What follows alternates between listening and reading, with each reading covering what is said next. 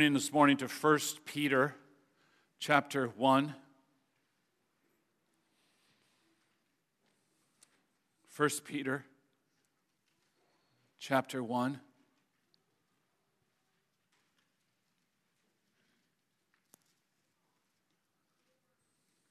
We'll read verses 1 through 9.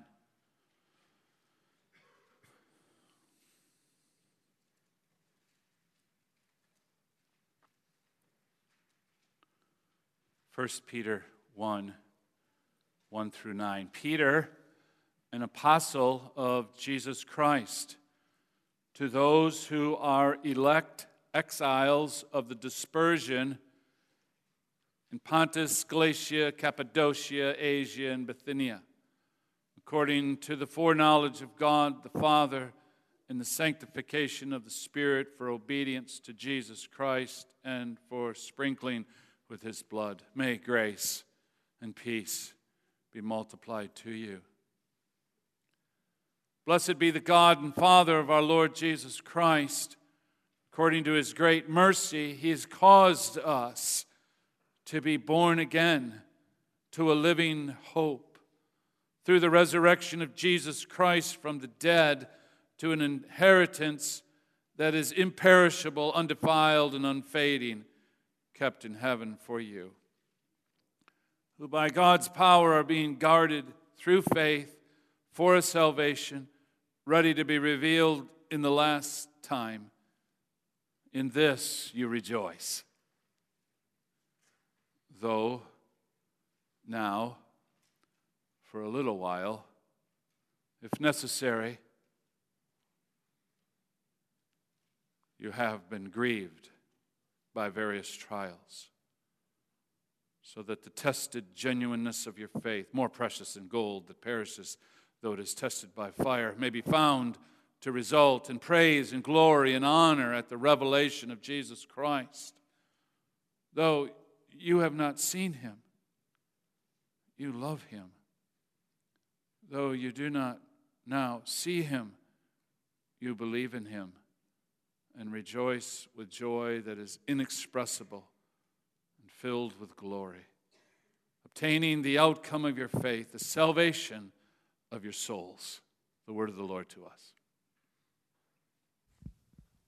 Father, what a blessing it is to have a house of worship in an area where even on 24 hours notice, due to an emergency, we can have our pulpit supply taken care of. What a blessing it is, dear Lord, and to have Pastor Dave here to take Pastor Bob's place for this Sunday. And we pray that you be with him as he presents his message to us, and we pray that you will bless us as we receive that message. This we ask in Christ's name, amen. Amen. Thank you, brother. I know your outline sheet in the bulletin is not correct, of course, but maybe there's some place to jot down the goal of this sermon. If you've got something to write with, something to write on, you may want to just jot the goal. What are we up to here this morning?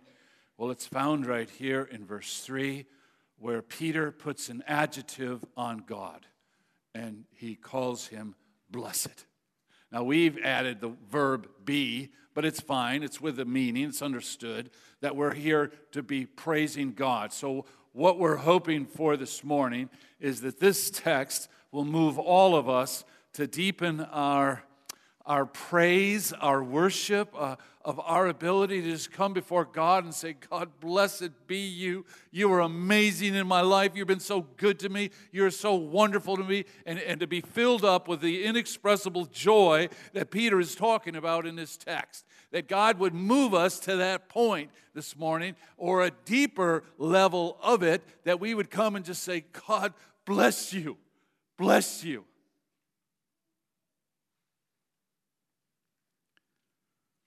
And that's not easy here in the text, because you see who Peter's writing to.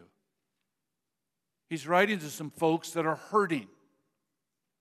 Now, I don't know about you, but I don't show up in a funeral home going, blessed be God, right? In that kind of tone, you'd throw me out. And rightfully so. But if I show up in a funeral home and you're grieving the loss of, I don't know, maybe your granddaughter. I sat with a couple yesterday grieving the loss of their granddaughter. Vibrant girl, wonderful girl. Seemed healthy, seemed good, seemed like everything was fine. They had no inclination, Grandpa and Grandma, that their granddaughter was hurting so bad that she would commit suicide. I didn't come in that door yesterday going, "Blessed be God." But I did come in saying, "Blessed be God, who's given us hope in the darkest of times." Peter's not writing in a vacuum here. He's writing to some people that have been hurting. They've been dispersed, the text tells us in verse 1. I'm not exactly sure when these elect believers were dispersed out into present-day Turkey. With the name of these cities, you can just go right around present-day Turkey, Pontus, Galatia, Cappadocia, Asia, Bithynia. It's all these cities all around. They got dispersed out there. In other words, that's not their home. Somebody kicked them out of their home. Maybe it's the dispersion that's recorded in Acts where they had to launch out of Jerusalem, get out of there before they got killed. Maybe that was it. I'm not sure. Maybe Nero is already attacking the Christians even out into the area of this area after the burning of Rome. I'm not exactly sure, but regardless, obviously, these people are hurting. Wouldn't you hurt? If you got a letter today in the mail, said, "Hey, you got 1 week to get out of your house. Your bank account's already been confiscated. Get out." I mean, you and we can't even reflect on something like that. I can't even engage in that. Can you? But that's the case here. And so Peter's writing to them. And what he starts with is really an amazing thing, that he would say this. He doesn't start out the letter by saying, "Hey, I know you're hurting. I heard life's tough. I heard this, and I just want to come alongside you and love on you and help you in any way I can. Not sure what to say." No, he comes right out and says, "Blessed be God." Wow. Are you living in that kind of lifestyle? Is that just what's on your heart today? And are you able with Peter to say that? I don't know where you're at. I don't know what hurts you may have come in here with today. Some of you may have some very large hurts, like this Grandpa and Grandma I was just talking about. Or some of you have just got just small little things. We would say they're trivial, but they're not trivial because they are affecting you. And so it's hard for you to come and say, "Blessed be God." So that's the goal. And that ought to be our goal every day in our life, shouldn't it? It should be, yes. But that's our goal this morning in this sermon. So let me ask you this morning, are you healthy? Physically, mentally, emotionally, spiritually? Where are you? Are you healthy? Are you happy? Are you holy? I'm personally growing in the conviction that if I'm not healthy, and I'm not happy, and I'm not holy, I'm not bringing to any relationship I have something good. Whether it's my marriage, or relationship with elders in the church, or people in the community, doesn't matter. Or even my relationship with God. If I'm not healthy, I'm not bringing forth the best of Dave.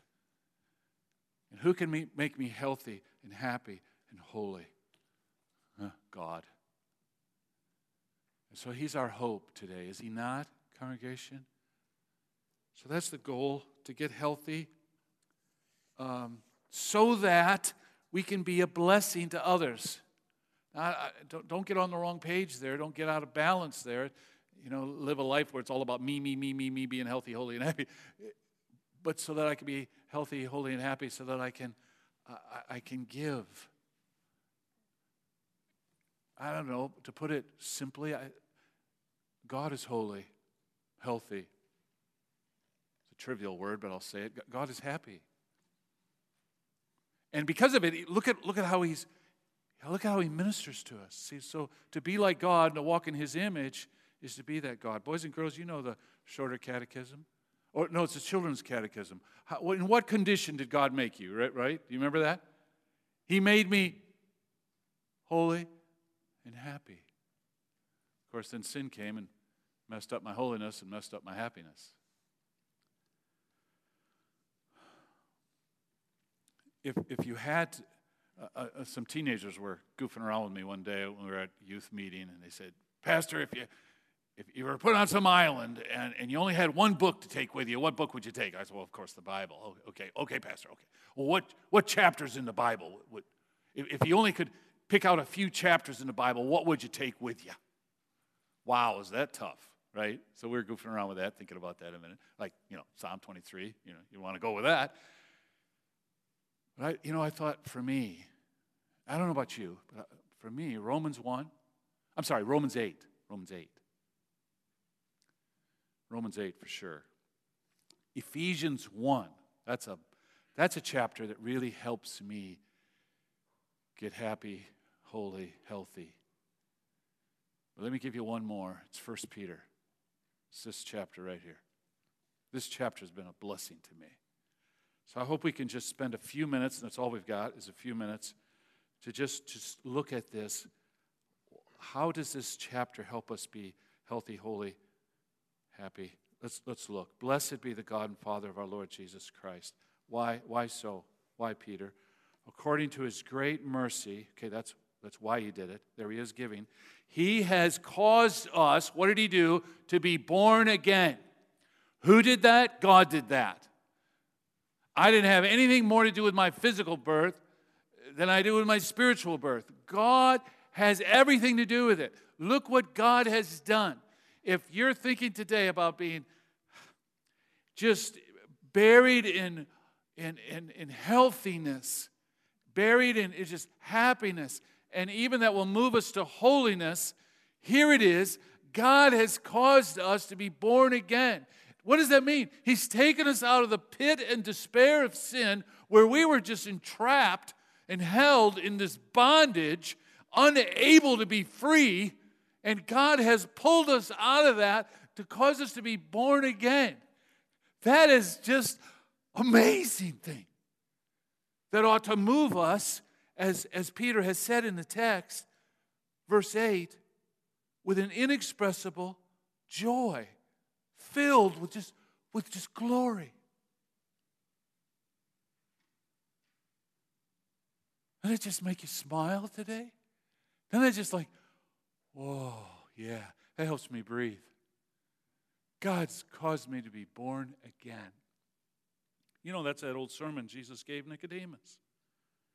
We see it happening right now all about us. That's why I love springtime, right? You've been walking around your garden. Oh, here come them hostas. Oh, daffodils are up. Yep, tulips. Yep, everything. Things are coming back to life. That's this term. It's not a term that's used a lot in the Scriptures. But it is a term used in their culture at the time that things that were, like dead, coming back to life. Like those trees that are just starting to bud out. Sometimes you can't tell the difference between a dead tree and a live tree in the dead of winter, can you? No, it's hard to tell. But we can tell now because they're coming to life. And that's what Christians are, coming to life by the power of the Holy Spirit. And that ought to just fill us with great joy. By his great mercy, you know what that means? Abundant pity. He just looks at us and, boy, he sure looked at me. Just shook his head with a lot of pity. Ah, Dave, what are you doing? Come here. Let me give you new life. So the life we now live outside of Christ can be best described as just walking amongst the dead that are indeed dying more and more every day. We're not just suffering from some kind of COVID. We're suffering from a Christlessness. But when he causes us to be born again and open our eyes and see his glory, it's the beginning of hope.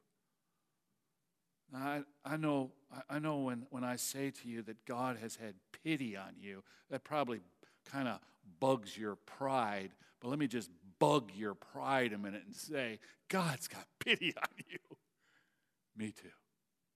And it's a great mercy, greater than my pride, to bust through and break me that I might have hope now in Christ.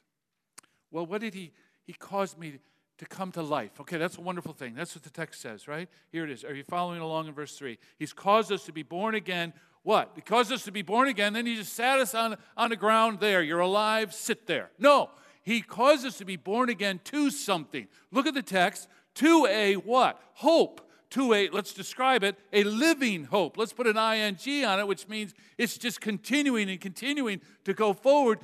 A living hope. So sometimes I wonder myself, why? What's the matter with you? Why aren't you filled with more hope? Why are you so negative? Why are you in despair? God has caused me to be born again to a hope. Oh, that God would help me live in that hope. Hope is described in the New Testament. 2 Thessalonians 2:16 is a good hope. Titus 2:13 is a blessed hope. But now in 1 Peter 1, it's a living hope. So what is a living hope? It's a hope that empowers us to thrive in the midst of trouble. That's why Peter starts out with this, because these guys are in trouble. This whole book, 1 Peter, is about suffering and walking with Jesus in our suffering. And so he starts out by laying out that we have hope. Congregation, we have hope. Don't let Satan take that from you. You have hope. We have a God who's given us a living hope. It's the opposite of a worthless hope. It's a confident expectation. It's a sure belief in the Word of God. It's a faith that says, I don't care what my circumstances are. God is God in my life. It's a sure belief. What will happen in the future is great and glorious. We Christians, we believe some amazing things. I was in a cemetery recently, again, at a funeral, and walking around the cemetery. You know, one of these days, every grave is going to open. Now, you may today say, well, I don't know. That's what the Scriptures teach. Every grave will open. So even when death itself comes, it does not win the victory in Christ. So this is our living hope, born out of the new birth that God gives us. All right, let's follow along in verse 3. What's next? To a living hope. How do you do it? What's the basis? Through the resurrection of Jesus Christ from the dead. Now, this is a little from the dead. Of course, Peter, you don't resurrect something that's alive, but he adds it for emphasis. Jesus Christ was dead 3 days. Absolutely dead. I was talking to my friend in Malawi, Africa, and he was telling me about how they declare someone dead in the villages in Malawi. He said, well, first of all, when somebody dies, no one is allowed to cry or mourn until the village chief comes and says, he's dead. Then you can cry. Then, after that, they take the body and wash it, and then they take the bucket of water out outside the home where the village is gathered around, and you've got the wash basin, and you dump the water into the ground, and you say, he is dead. And then you take the body and you bury him or her, and then you declare, he's dead. He's dead. He's dead. He's dead. That's the emphasis here. It's the emphasis in the Apostles' Creed, by the way, also, right? Suffered under Pontius Pilate, was crucified, dead, buried, right? Descended into hell. Like how many times the Apostles' Creed got us tell us he's dead. But you see, we don't understand the power and the joy and the glory of the resurrection of Jesus Christ if we're questioning whether he's dead. No, he was dead. That's what Peter's saying here. There was no hope for the apostles. It was over. And then the power of the Spirit of God came into that tomb and raised Jesus from the dead. Wouldn't you just have loved to have been a fly on the wall and watch that? What did he do? Was it his eye that opened first? Maybe his finger started to twitch? I don't know. But he came to life. Listen, you may have some things in your life right now. They're just dead. Maybe that's how you describe your marriage right now. It's just dead. It's going nowhere. It's just dead.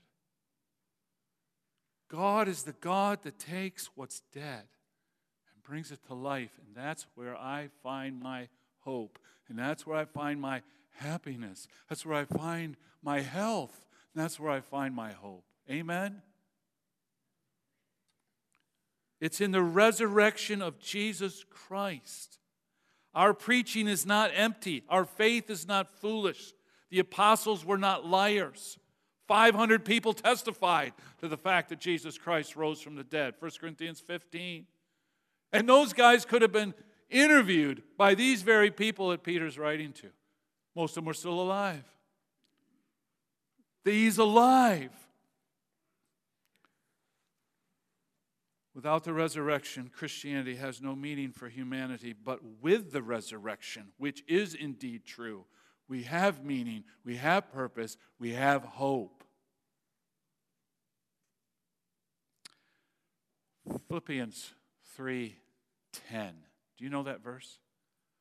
Philippians 3:10. It says that Paul's getting down to the bottom line of what's driving him, what's giving him hope. He says that I may know him.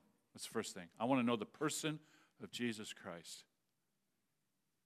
Second thing, I want to know the power of his resurrection. I want to know that power that could take a dead man and bring him back to life. I want to know that power. Because if that power is for Christ, then that power is for me. And I want to know even the persecution, the fellowship of his sufferings, being made conformable unto him, even unto death. Do you know him? Do you know that power? Or has that power been getting kind of faded in your vision because of just troubles and problems? That's why Peter's writing this, so that we get a fresh view of the power of Christ, who takes even that which is dead and brings it back to life. So without the resurrection, we're more than just, we're nothing more than just a corpse in a casket. That's all we are. We're just walking around waiting to die. But with Christ, we have eternal hope. So praise be to God, Christ is risen. But now there's a further work here in the text. Are you still with me? Verse 4. We're raised through the resurrection of Jesus Christ from the dead. Okay, 2, here we go again. Oh, by the way, boys and girls, have you been instructed at school about a run-on sentence? You know what I mean when I say that? You know, a sentence is, you never find the period. You just keep going on. Well, this whole text is one sentence. Peter had that problem. He didn't get a good grade from his English teacher. So us English people, we had to go in here and put periods in there and commas and stuff. Peter didn't do that. He was just flowing out with this thing. That's the way verses 3 through 9 need to be read. Oh, I know we need to slow down in some of that part, but for the most part, he's just pouring out. So what's he pouring out? Through the resurrection of Jesus Christ, to an inheritance. He's pouring into something else here now. What's our hope? It's in an inheritance. An inheritance that's yet to come. You are going to inherit the kingdom of God. Now, I know for some of us, and we got to be careful here, that we think to ourselves that the inheritance, the hope of glory, that one day we're going to be on the new earth, yeah, right? And we're going to have this nice riverbed going by our log cabin, and we'll be fishing out there. That might be true. But if that's my hope, I just fell into idolatry. What's the inheritance that we're going to receive? What is it? After we die, and the return of the Lord Jesus Christ, what's the inheritance? Can I help you with that? Romans 8:17. That's why I love Romans 8. Romans 8:17. You want to just flip there a minute? There's your inheritance. You want to look at the will a minute? Go ahead. Look at the will that's coming. You got your name on it. Romans 8:17. All right, we'll start at verse 16. The Spirit himself bears witness with our spirit. I'm sorry, are you there? You get there? You got to see this. Romans 8:16. The Spirit himself bears witness with our spirit. The Spirit tells us this, talks to us, and says, we are the children of God. Wow. Right? That doesn't give me hope. You're a child of God. So what's the outcome of that? Verse 17. And if children, then heirs. Well, heirs of what? Some log cabin on a river, on a new earth? No. Heirs of God. And joint heirs with Christ. Wow. Wow. There's that first commandment. There's no other God besides me. There's nothing better than me. What are we going to inherit? Nothing better. There isn't anything better. So what are we going to inherit? God. God himself. To be like him. To know him. We're born into a family. Now, let me try to give a quick illustration here a minute, okay? I'll try to do this. I don't always make this clear. Let's say you live in, San Francisco. And you got this rich uncle in New Hampshire, okay? All right? And he writes you a letter. If you'll come to New Hampshire, he'll give you $10 billion. Nice. Well, what are you going to do? Pastor Dave, I'm gonna go to New Hampshire. Okay, so let's start going to New Hampshire. Let's get in that old Ford pickup truck of yours and start heading down the road out of San Francisco, heading for New Hampshire to get your $10 billion. And your Ford breaks down, of course, right? Found on road, dead, something, flipped over, I don't know. Okay, Ford, right? Okay, so now what are you going to do? Your Ford's broke down. You can't get to New Hampshire. So what are you going to do? You're going to sit there in the truck, whining and crying? What are you going to do? You're going to figure out any other way you can get to New Hampshire. You're focused. You're in pursuit of the inheritance. You're going for this thing. So I don't care if you got to rent a car, jump on a bus, get on a train, walk. You will walk to New Hampshire, won't you? Come on, tell me. Yes, I would, Pastor. You're not going to sit around complaining and crying, sitting in that truck. A lot of the times, I got a problem in my life. So what am I doing? I'm sitting around complaining instead of pursuing. I want to pursue Christ. I want to pursue this inheritance. I want to pursue what God has for me and has for you. I'm not going to sit around playing the victim role in some old broke down Ford. Let's get going here. Let's get to New Hampshire and get to $10 billion. Now, we're not talking about $10 billion. We're talking about something far, far, far, far, far, far greater than that. We're talking about God. Tonight we're going to look at Moses, and he says to God, would you show me your glory? Do you know the answer? Tonight we'll see the answer. What's God going to do when we assemble ourselves before the throne room of God? He will show you his glory. And there will be nothing ever greater than that. And folks, you and I need to stop sitting around our broke down Ford. We got to get pursuing. So he gives us this inheritance. Where are you at in this journey? Are you sitting around San Francisco not trusting this uncle's going to give you the $10 billion? I mean, where are you? Are you somewhere on the road? You got a broke leg or something? Now that's hampering you. That's causing a problem. Keep going, Christian. Right? Keep going. To this inheritance. How is it described? Imperishable, undefiled, unfading. That's not how I would describe a Ford. Just a little joke there. Sorry. Who by God's power are being guarded. See, Peter's just still pouring it out. He can't even stop. We're being guarded. You think to yourself, yeah, but, maybe I'll lose the salvation. Maybe I'll lose the inheritance. Maybe this won't work. No, it's being guarded. Yeah, but you don't understand. Satan's on this thing. My own sin nature's a mess. The world's caused me all kinds of problems. I got a lot of issues in my life. I don't think I'm going to make this inheritance. You're being guarded. One of the most beautiful pictures of that is in 2 Kings 6, right? Elisha.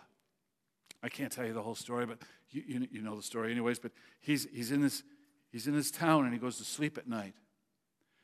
And the king of Syria is so mad at Elisha, he wants him dead. So he sends his whole army, thousands of guys. They surround the city while Elisha's sleeping. He wakes up in the morning, and here's all the enemies surrounding the town. And the servant of Elisha says, you remember what he says? Master, we don't have any hope. Look at the enemy. Remember what Elisha says? He prays.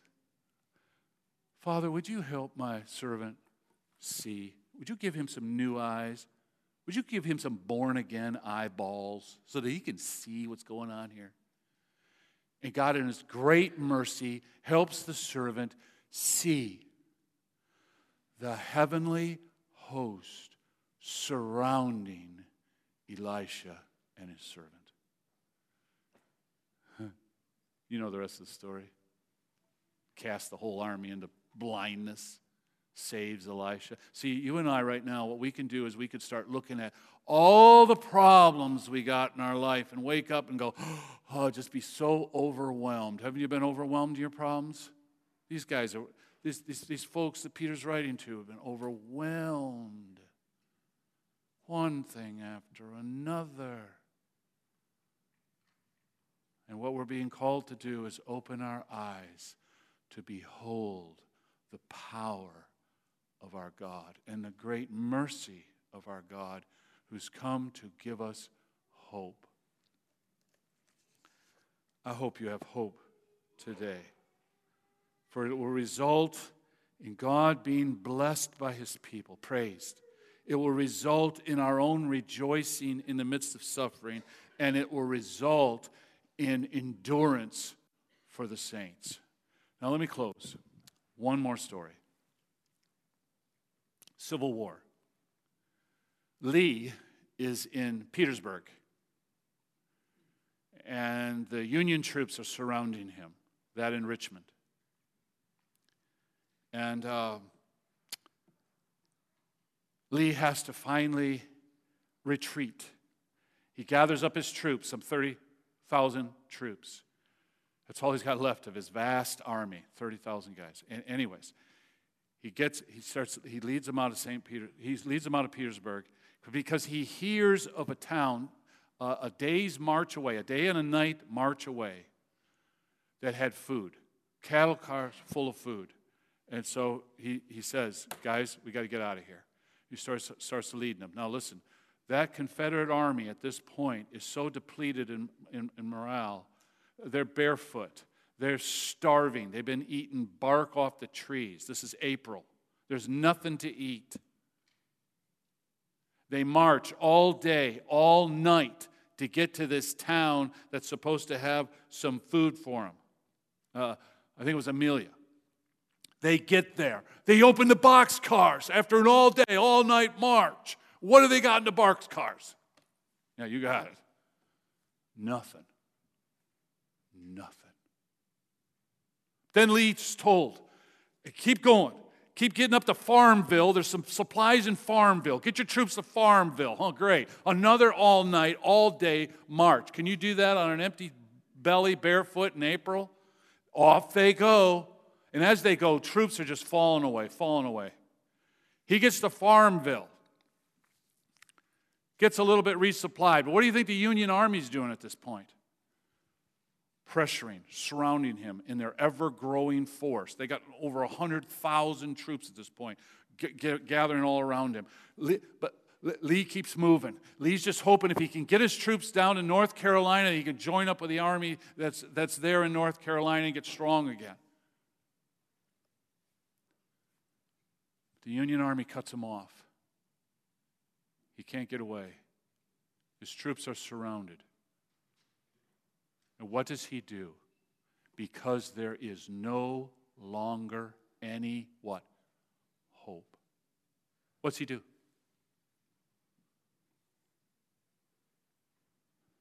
He quits. He surrenders. Because there is no longer any what? Hope. Christian, you will never be able to say, there is no longer any hope. I don't know what problems God in His sovereignty will bring into your life, but you will never be able to say, there's no hope. There's no hope. There's nothing more we can do here. We've just got to surrender.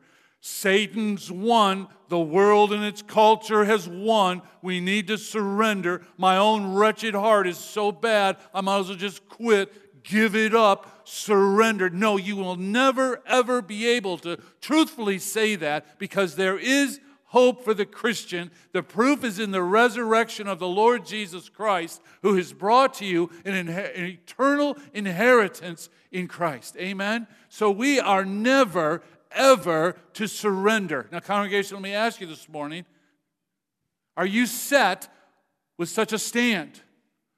Have you said to the enemy's face, I will never surrender? Why? Because God has given me a living hope. May God bless you to that end. Let's pray. Father in heaven, we thank you for this hope, this blessed hope. For you are a blessed God, and we have sought this morning, Lord, to further our worship of you, because you have given us great reason for hope. Father, bless this congregation. Bless each person here this morning or listening on live stream. Fill us with hope. Fill us with hope. Lord, help us not to act like the victim, but to rise up in the power and the glory of the Holy Spirit, who came and raised Jesus from the dead. Now, Father, come and raise our dead hearts, that we might rise up as a vast army to praise you. And we ask it in Jesus' name. And all of God's people said, amen.